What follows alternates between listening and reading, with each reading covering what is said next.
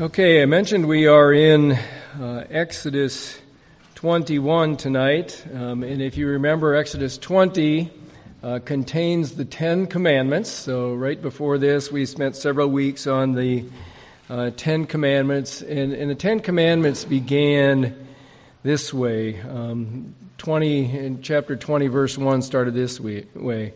And God spoke all these words. And what that meant in that case was God spoke these words out loud to the people, to all the people of the congregation of Israel. And after that, after the Ten Commandments, towards the end of chapter 20, we reached a different place where it says in verse 22, the Lord said to Moses, "Thus you shall say to the people of Israel." So at the people's request and for God's own purposes, God no longer speaks to the people directly. He speaks through Moses tonight, or from that point, and he will be tonight as well. So he began at the end of chapter 20 to give instructions after the Ten Commandments, based on the Ten Commandments, but after the Ten Commandments. In chapter 20 ended with some explanations, some commandments about how the people were to worship. So at the beginning of chapter 21, those kind of instructions are going to continue. And they will go on through the end of chapter 23, but they take a little bit of a different form. So this is what is thought to be called the Book of the Covenant. It's referenced in Scripture a few times. First time in chapter 24. So these verses up to chapter 24 are part of that. And chapter 21 starts a new phase in that, and you can tell that because it says this. Now these are the rules that you shall set before them. So if you have anything but the ESV, you probably have a different word than I have in yellow here. Now these are the rules. If you have New American Standard, you have these are the ordinances. If you have the New International Version, you have, now these are the laws. If you have the King James Version, you have, now these are the judgments. Well, the most natural translation of that word, of the word here, would be judgments. These are the judgments. They are case law, you could say, about the Ten Commandments. And it's really good to get that perspective, because as you read through these chapters, you go, well, that seems, why are we talking about that? Why are we talking about this case? Now, John Sailhammer points out that in these three chapters, there are 42 different cases. So in chapters 21, 22, and 23, there are 42 different cases that God deals with. Not dealing with every scenario, obviously in 42 cases, but he is telling us something about the commandments, including that they're based on the Ten Commandments. So they're not unlike what we might ask. Well, what does the Bible say about abortion, for example? We don't have the advantage that we know that our answer is going to be divinely inspired. But these answers are divinely inspired. And so, why are these the cases that are here? Well, we don't know for sure why that would be, but it might be something like this that is described in Exodus chapter 18, a few chapters ago. Remember this, because when Moses' father-in-law comes to him, and Moses has been meeting with the people, standing while they sit, or sitting while they stand, I should say. And here's what his father-in-law said. Well, he said, when Moses' father-in-law saw all that he was doing for the people, he said, "What is this that you are doing for the people? Why do you sit alone, and all the people stand around you from morning till evening?" And Moses said to his father-in-law, "Because the people come to me and inquire of God. When they have a dispute, they come to me, and I decide between one person and another, and I make them know the statutes of God and His laws." And so Moses' father-in-law, if you remember, says, well, that's not good. And it's not good because Moses was doing something that he really shouldn't have been doing. He was doing too much, basically. And his father-in-law, if you remember, says this: you're going to wear yourself out and you're going to wear the people out too, doing that. So his solution was to appoint men of character who had some skill in this, and let them judge the people at all time. And every great matter they shall bring to you, but the small matter they shall decide for themselves. So, a hard case might be something like, God said, you shall not slay a person. You shall not murder, as we have it translated. You shall not slay. Well, what if I kill someone accidentally? That might be a question that Moses would bring. So these are cases like that. They're cases like they would be questions that come up, possibly. And so if you're reading through them, they might seem random because it jumps from one case to the next fairly quickly, and at times it looks like there is no connection between these cases. 15 of them in this chapter, in chapter 21, 15 cases. Now, Victor Hamilton noticed that there are some common themes between them. They might seem somewhat random, but they're actually kind of lumped together. For example, verses 12 through 17 contain 4 cases that all have this said in those 4 cases: he shall surely be put to death. So he entitles this 4 capital offenses. That's what Hamilton entitles those 4 verses. Well, we'll group the Exodus 21 judgments into 4 groups. Hamilton has a lot more than 4. I don't know. I can't remember exactly how many he has, but he has more than 4, and we'll put them like this. First one, Hebrew slave cases, especially how do you treat a Hebrew slave?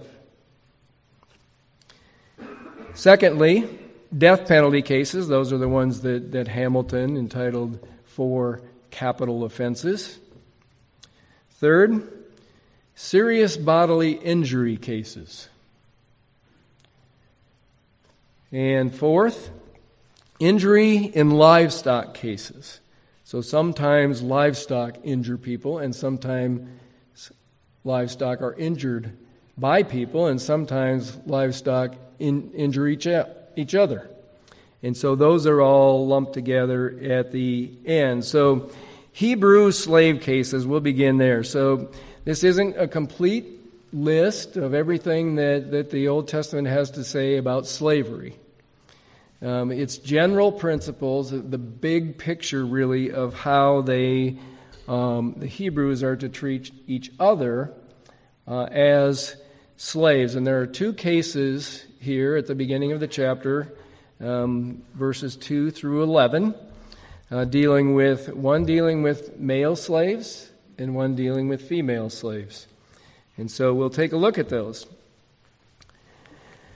Now these are the rules that you shall set before them. Now these are the judgments, these are the case laws that you shall set before them. And again, this runs all the way through chapter 23, all the way to the end of chapter 23.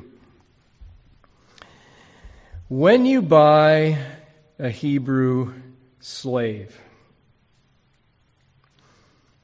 If you have New American Standard or NIV or the King James, it says, if you buy. You'd most naturally read that as when you buy a Hebrew slave, but these translations are making the point that we don't want you to mistake this for a command that you are commanded to own a slave. And so they phrase it, if you buy, but it is true that there is no case where the Hebrew people are commanded to take slaves. They're allowed to take slaves. They're not commanded to take slaves. So this is really not a very comfortable topic for us. And rightly so. Because our country's history, actually all world history, has had slavery in it up until the last 200 years or so. A little bit more than that when, for instance, in the West, in England, William Wilberforce, in about 1807, led the case to eliminate slavery, the slave trade in England. But slavery still remains common today. And what's talked about here with Hebrew slaves isn't anything like the slavery in our past, in the United States history. And it's not anything like the slavery that they just had in Egypt. It's much different from that.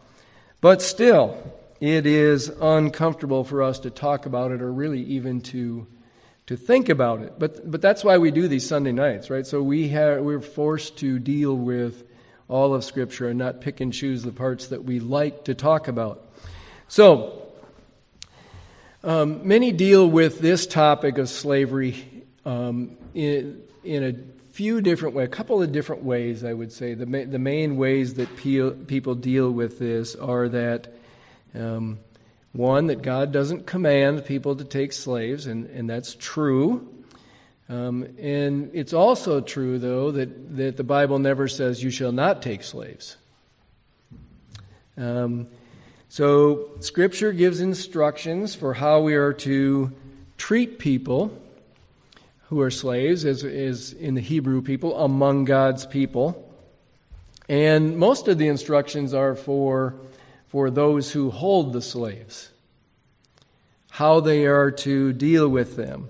So the idea then of this type of thought is that God recognizes that there's slavery in the world. There's slavery in a fallen world. And this is kind of like divorce. That is, it's allowed because of the hardness of our hearts. And in a fallen world, people are always going to be poor. People are always going to need to be bailed out, and this is one way to do that. People are going to get in trouble. They're going to be broke, and they really have no way to get out of debt. And this is the way this is one way that is taken care of. Okay, so that's one way that people deal with that. Another is to just point out some things that are very, very much true about it. Still, it's a hard topic, but being a Hebrew slave, this is the line of thinking, was like an apprenticeship.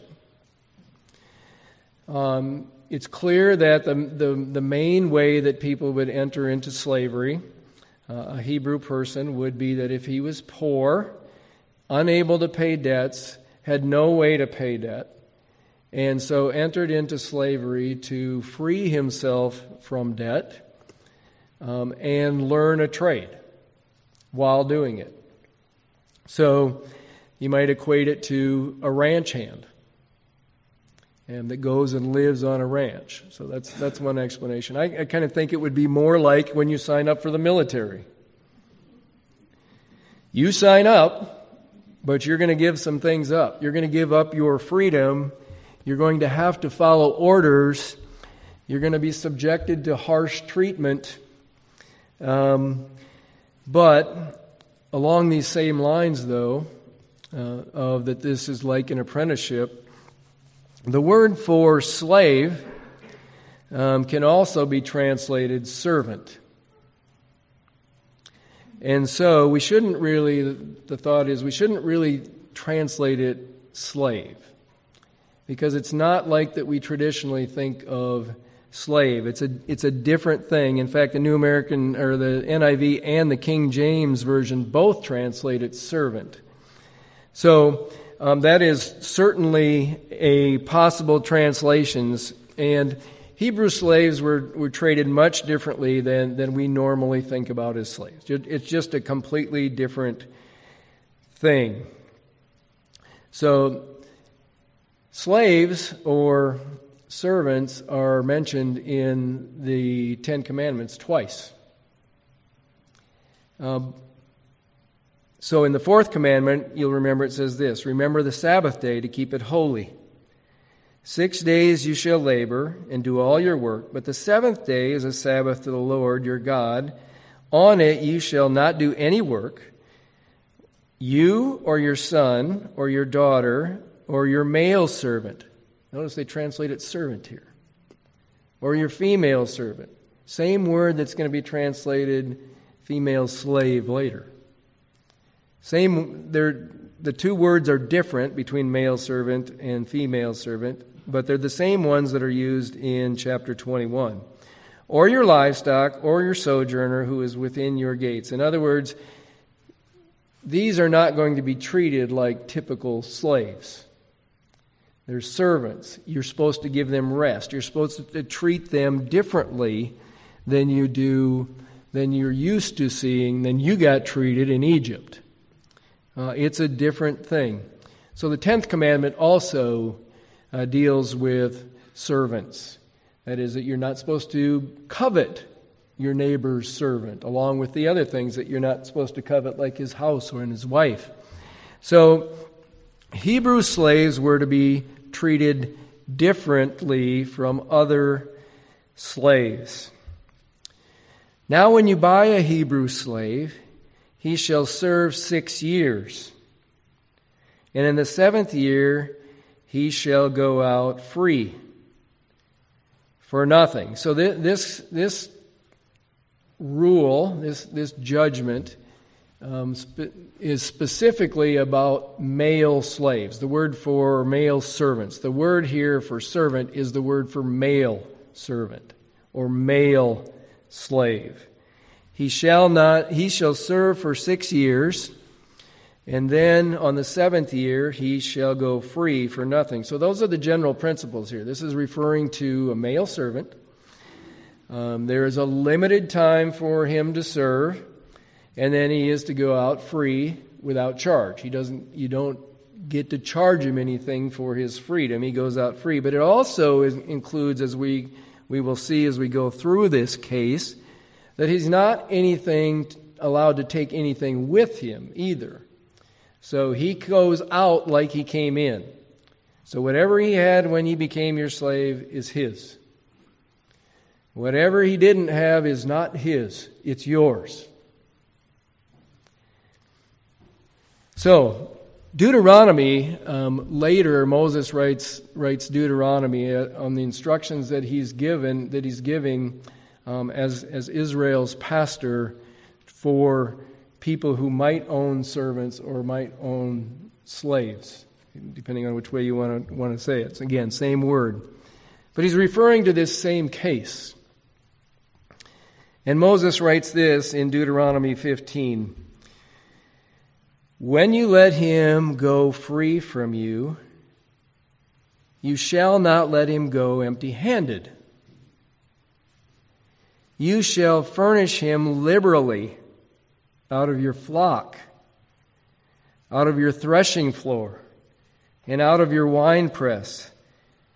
As the Lord your God has blessed you, you shall give to him. So in other words, he tells the slave that you aren't entitled to anything when you leave. You're entitled to go free. But he tells the masters, hey, take care of these people that have served you so faithfully. They've been worth more to you than a hired hand. He served you faithfully. And so you are to reward him at the end of the time. You're not required by what came earlier to let him have anything, but give him things.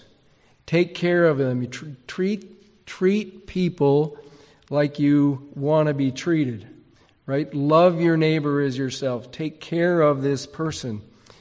So we might think, well, this doesn't really have anything to do with us because we don't have slaves. But the principle of these case laws, the principles behind them don't wear out. They are ongoing. And so as believers in Jesus Christ, if we are in positions of authority, we are to treat people differently because we're believers, because we are God's people. We don't treat people like other people treat people.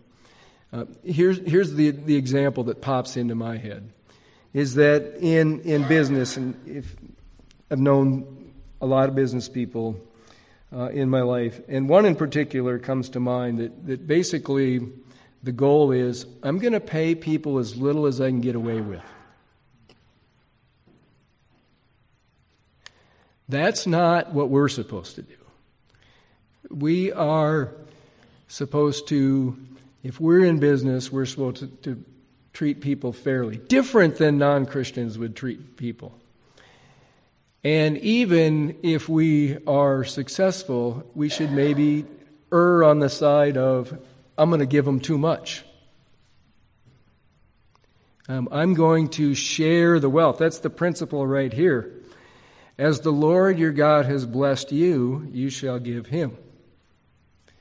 So these principles still apply for us today. We should never be known as the person who says, you know what, I can get this job. I've got somebody here working for $15 an hour. I think I can do it for 14, so if I hire somebody else.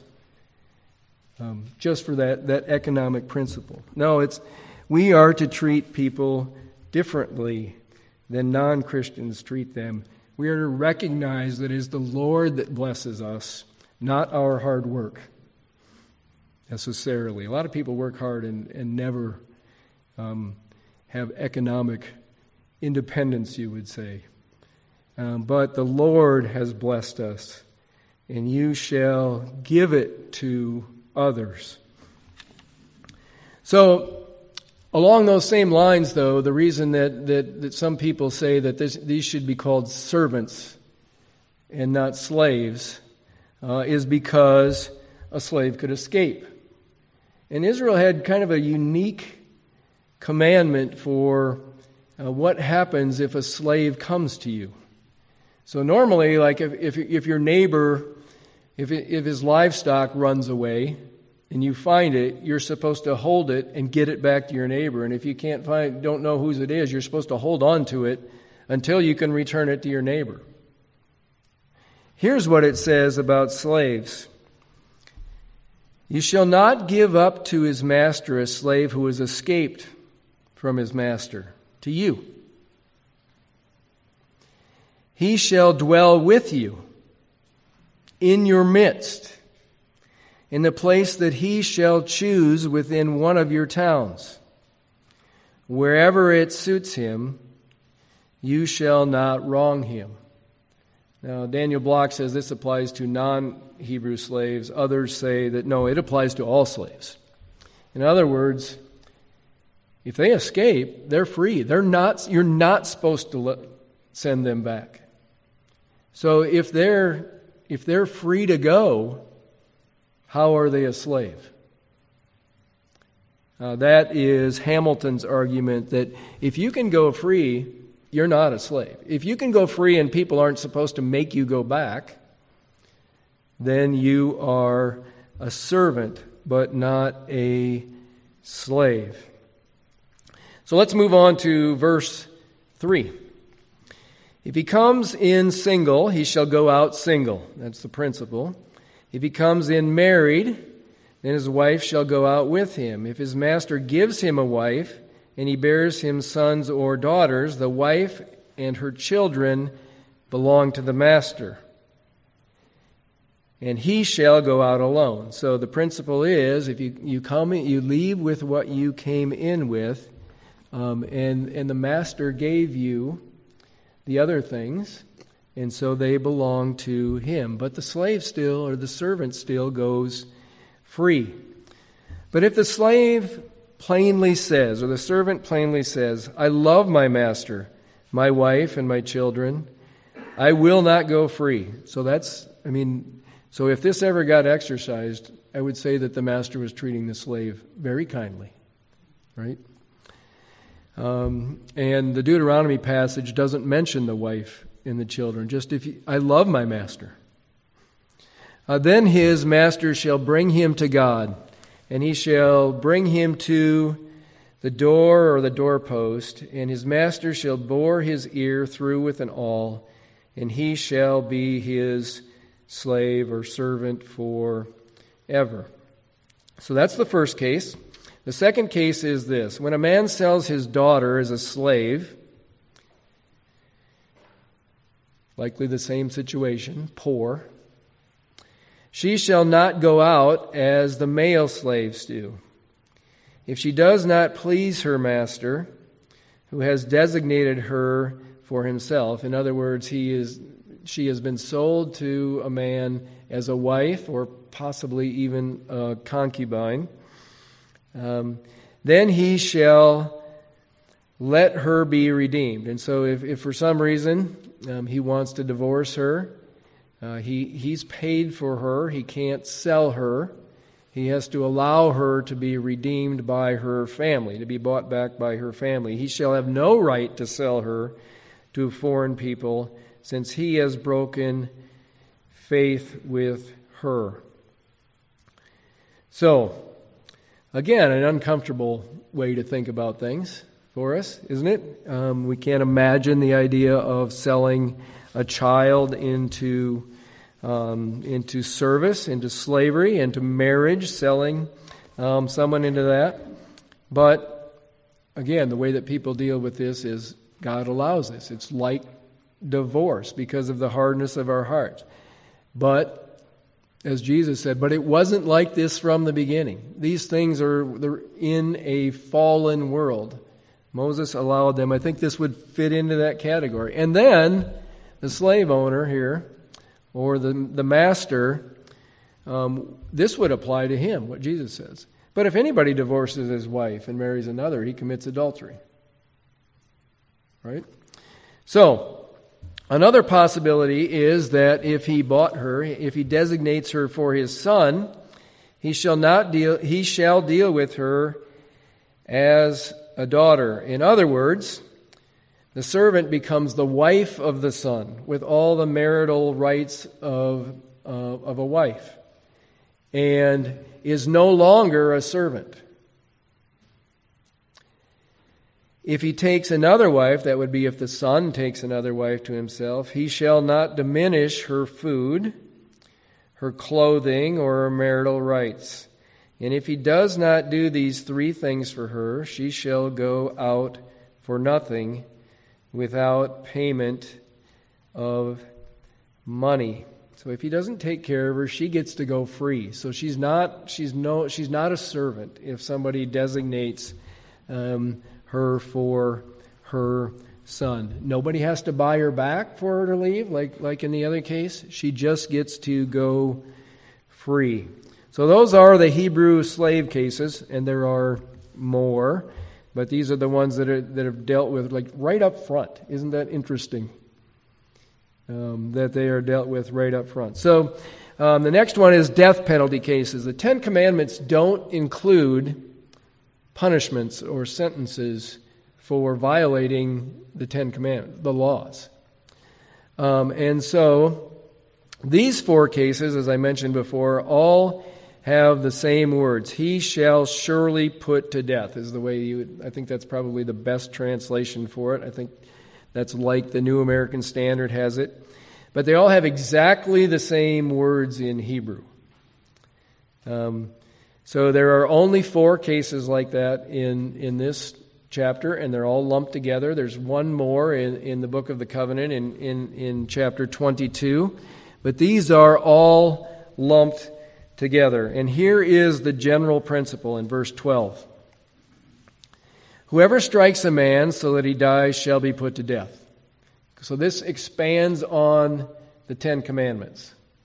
It doesn't expand on what the penalty is supposed to be for killing a person. That was given before at the time of Noah. But whoever strikes a man so that he dies shall be put to death. That's the general principle. But there are other cases here. So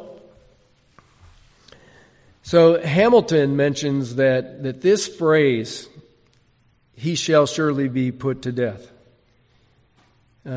only means one thing. And that is that it is to be capital punishment from man to man. In other words, it's not. I'm not telling you that I'm going to kill him later. That you are to put him to death. You as people are to put this person to death. So it is specifically for some certain crimes committed or some certain sins committed. So a question that comes up relatively often is has the capital punishment, has the death sentence been superseded by the New Testament? And we might hear things like, well, Jesus never approves of the death sentence. Well, that's a misreading of Scripture. But how about this argument? How can you be pro-life and be for the death sentence? Isn't that inconsistent to be pro-life, can be against abortion because it kills a human being, but then be for the death penalty? That argument has been around a long time. And Albert Mohler has recently talked about this several times. So if you listen to the briefing, it's because there have been potential death sentence cases that have come up. I'm thinking of especially one where there was a premeditated murder of school children in Florida at a school. Somebody planned it out carefully to try to kill the most kids he could. Planned it all out, and that person did not get the death penalty. And so it's not surprising that Mohler has been dealing with this lately, because he says the briefing is a daily analysis of news and events from a Christian worldview. So we're going to take the news and we're going to talk about what it means from a Christian world view. So the basis for the death sentence for murder comes much earlier. It comes back to the time of Noah, right after the flood. And here it is. And for your lifeblood, I will require a reckoning from every beast. So if an animal kills you, I will require it. And from man. From his fellow man, I will require a reckoning of life for the life of a man. And here's what he means. Whoever sheds the blood of man, by man shall his blood be shed. And here's the reason. For God made man in his image.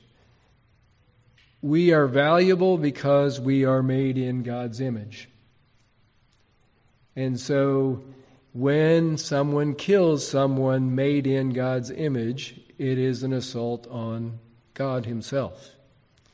And so if someone kills a man, by man his blood shall be shed. That's what this is referring to.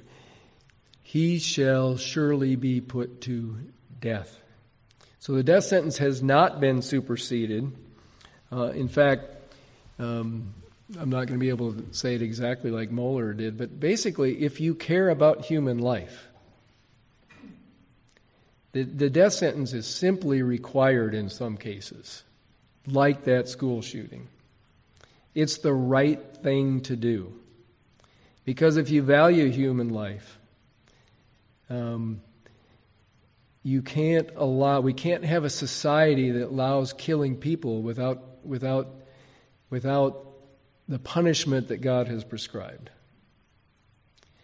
So, on to the rest of this case. Whoever strikes a man so that he dies shall be put to death. But if he did not lie in wait for him, but God let him fall into his hand. In other words, it was not premeditated, and as we're going to find out later, he didn't hate him in the past, or it might have been what we would consider accidental.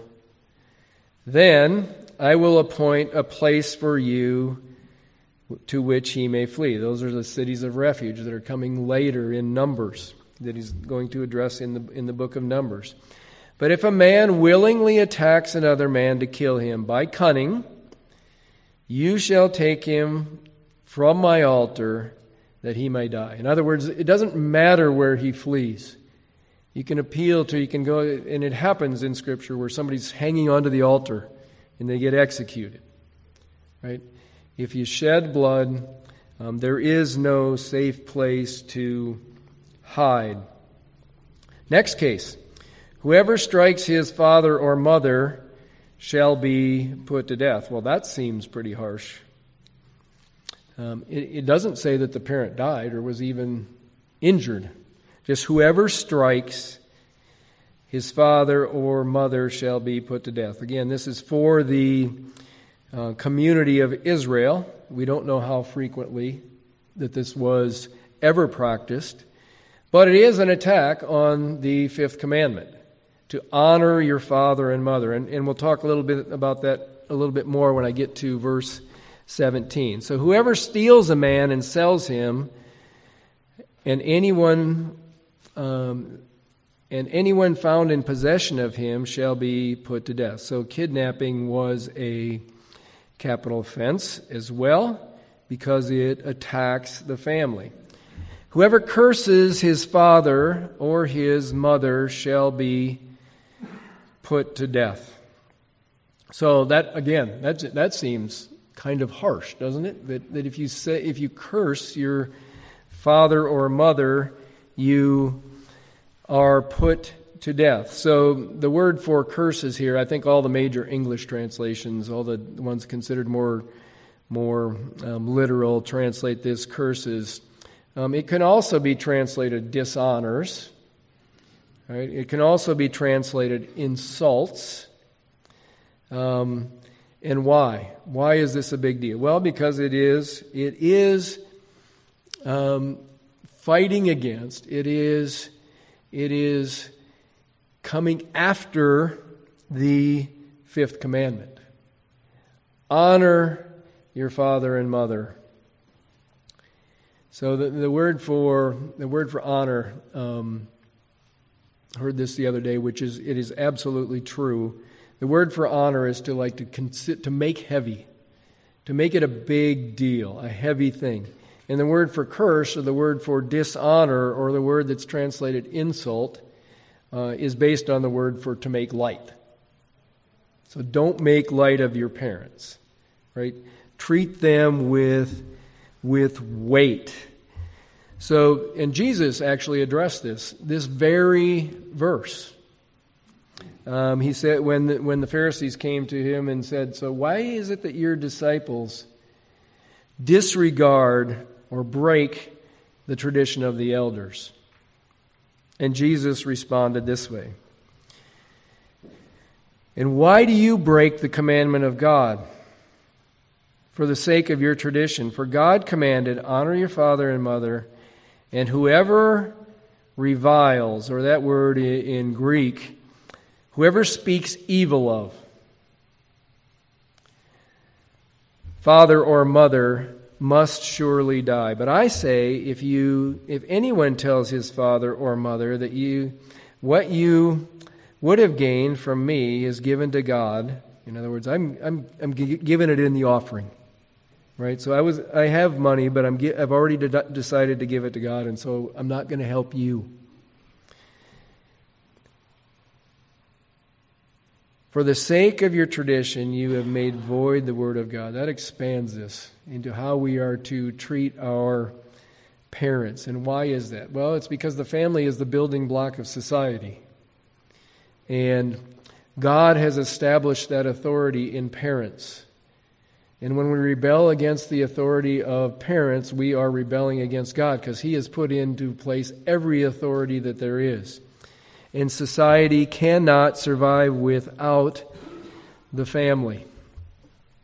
And our society is attacking the family, right? In so many different ways that we can just name them off one after another. Some of the, we can think of the big ones that are in the news all the time attacking the family, but how about just this one? When I was with Great Life, we had a family membership, right? Had to be a parent, a legitimate parent, and anybody else in the household. Well, somebody came and said, "Well, we're not married. I have kids, she has kids. We live in the same place we always had. We're a family. By whose definition are we not a family?" Right? Our society is under attack by that kind of thinking. Right? By that kind of thinking that the family is something different. So we just came back from Mexico with the theme was the Christ-centered family, and as basis for the talk on what is God's design and purpose for the family, I used Deuteronomy 6:4-9, which is the Shema. You've heard us say Shema before. But just think about what this says about a family. "Hear, O Israel, the Lord our God, the Lord is one. And you shall love the Lord your God with all your heart and with all your soul and with all your strength." That's spoken primarily to Israelite men, right? But adults. "And these words which I'm commanding you today will be on your heart. You shall teach them diligently to your children." In other words, somebody that loves God completely, all heart, soul, mind, and strength, teaching God's commandments to his children.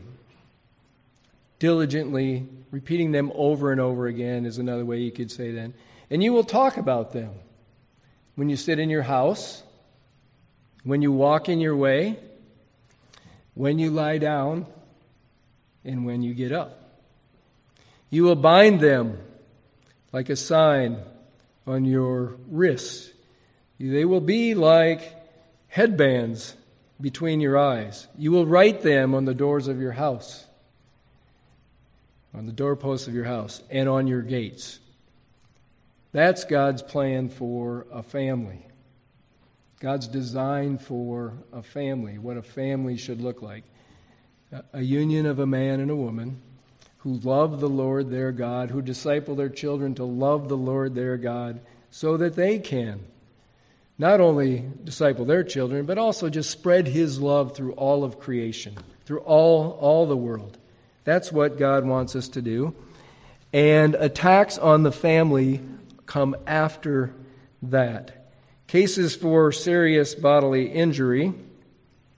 The general principle is found here.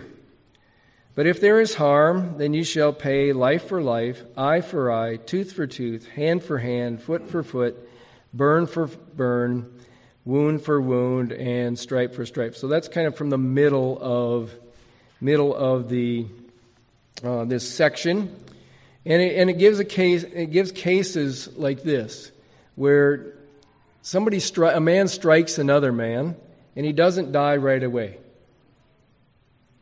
He goes home, He gets up. He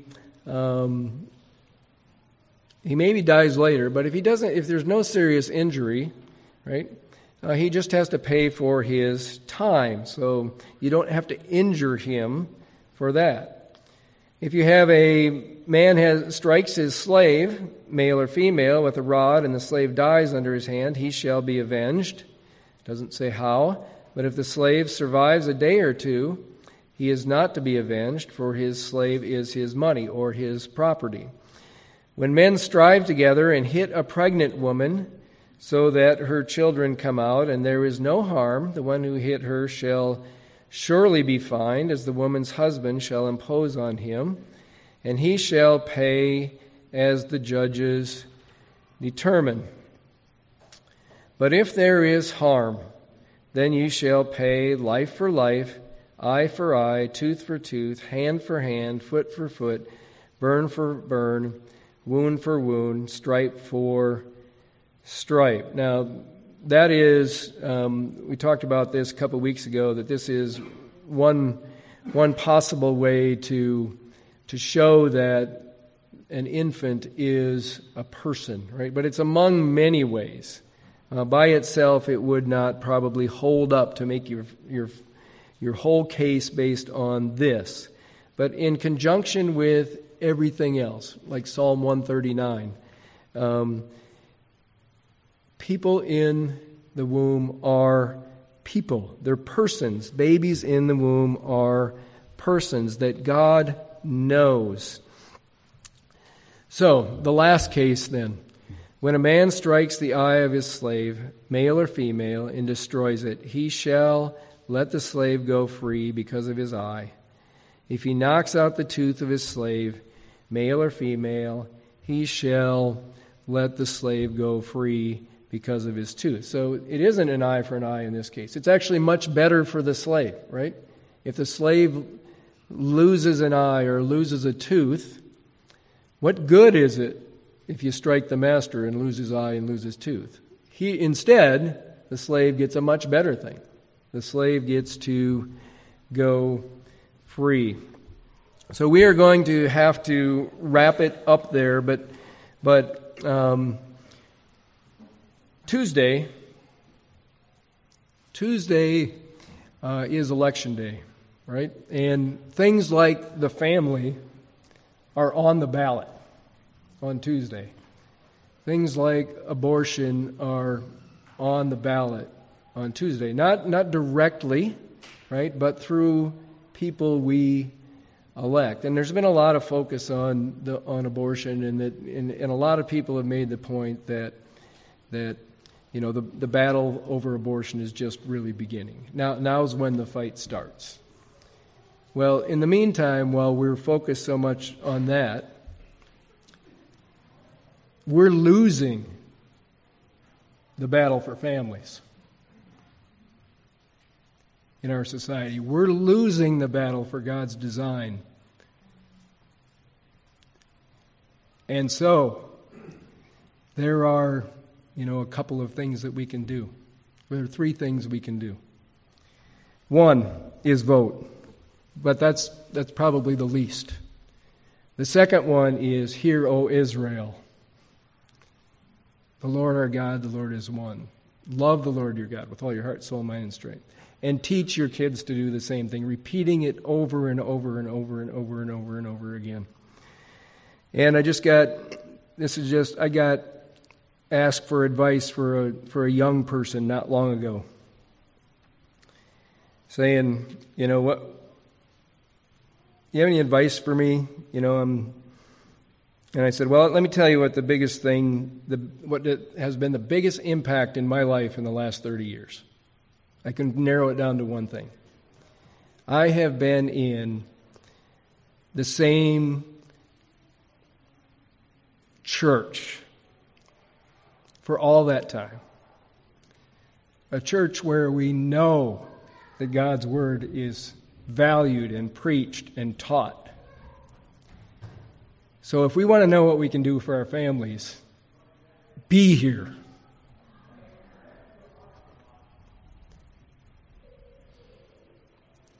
It is the most important thing that I've done in the last 30 years. The thing that's made the biggest impact on my life is being here in that setting. Let's close in prayer. Father, we thank you for your word and the things like these case laws that you bring before us and the principles that last forever.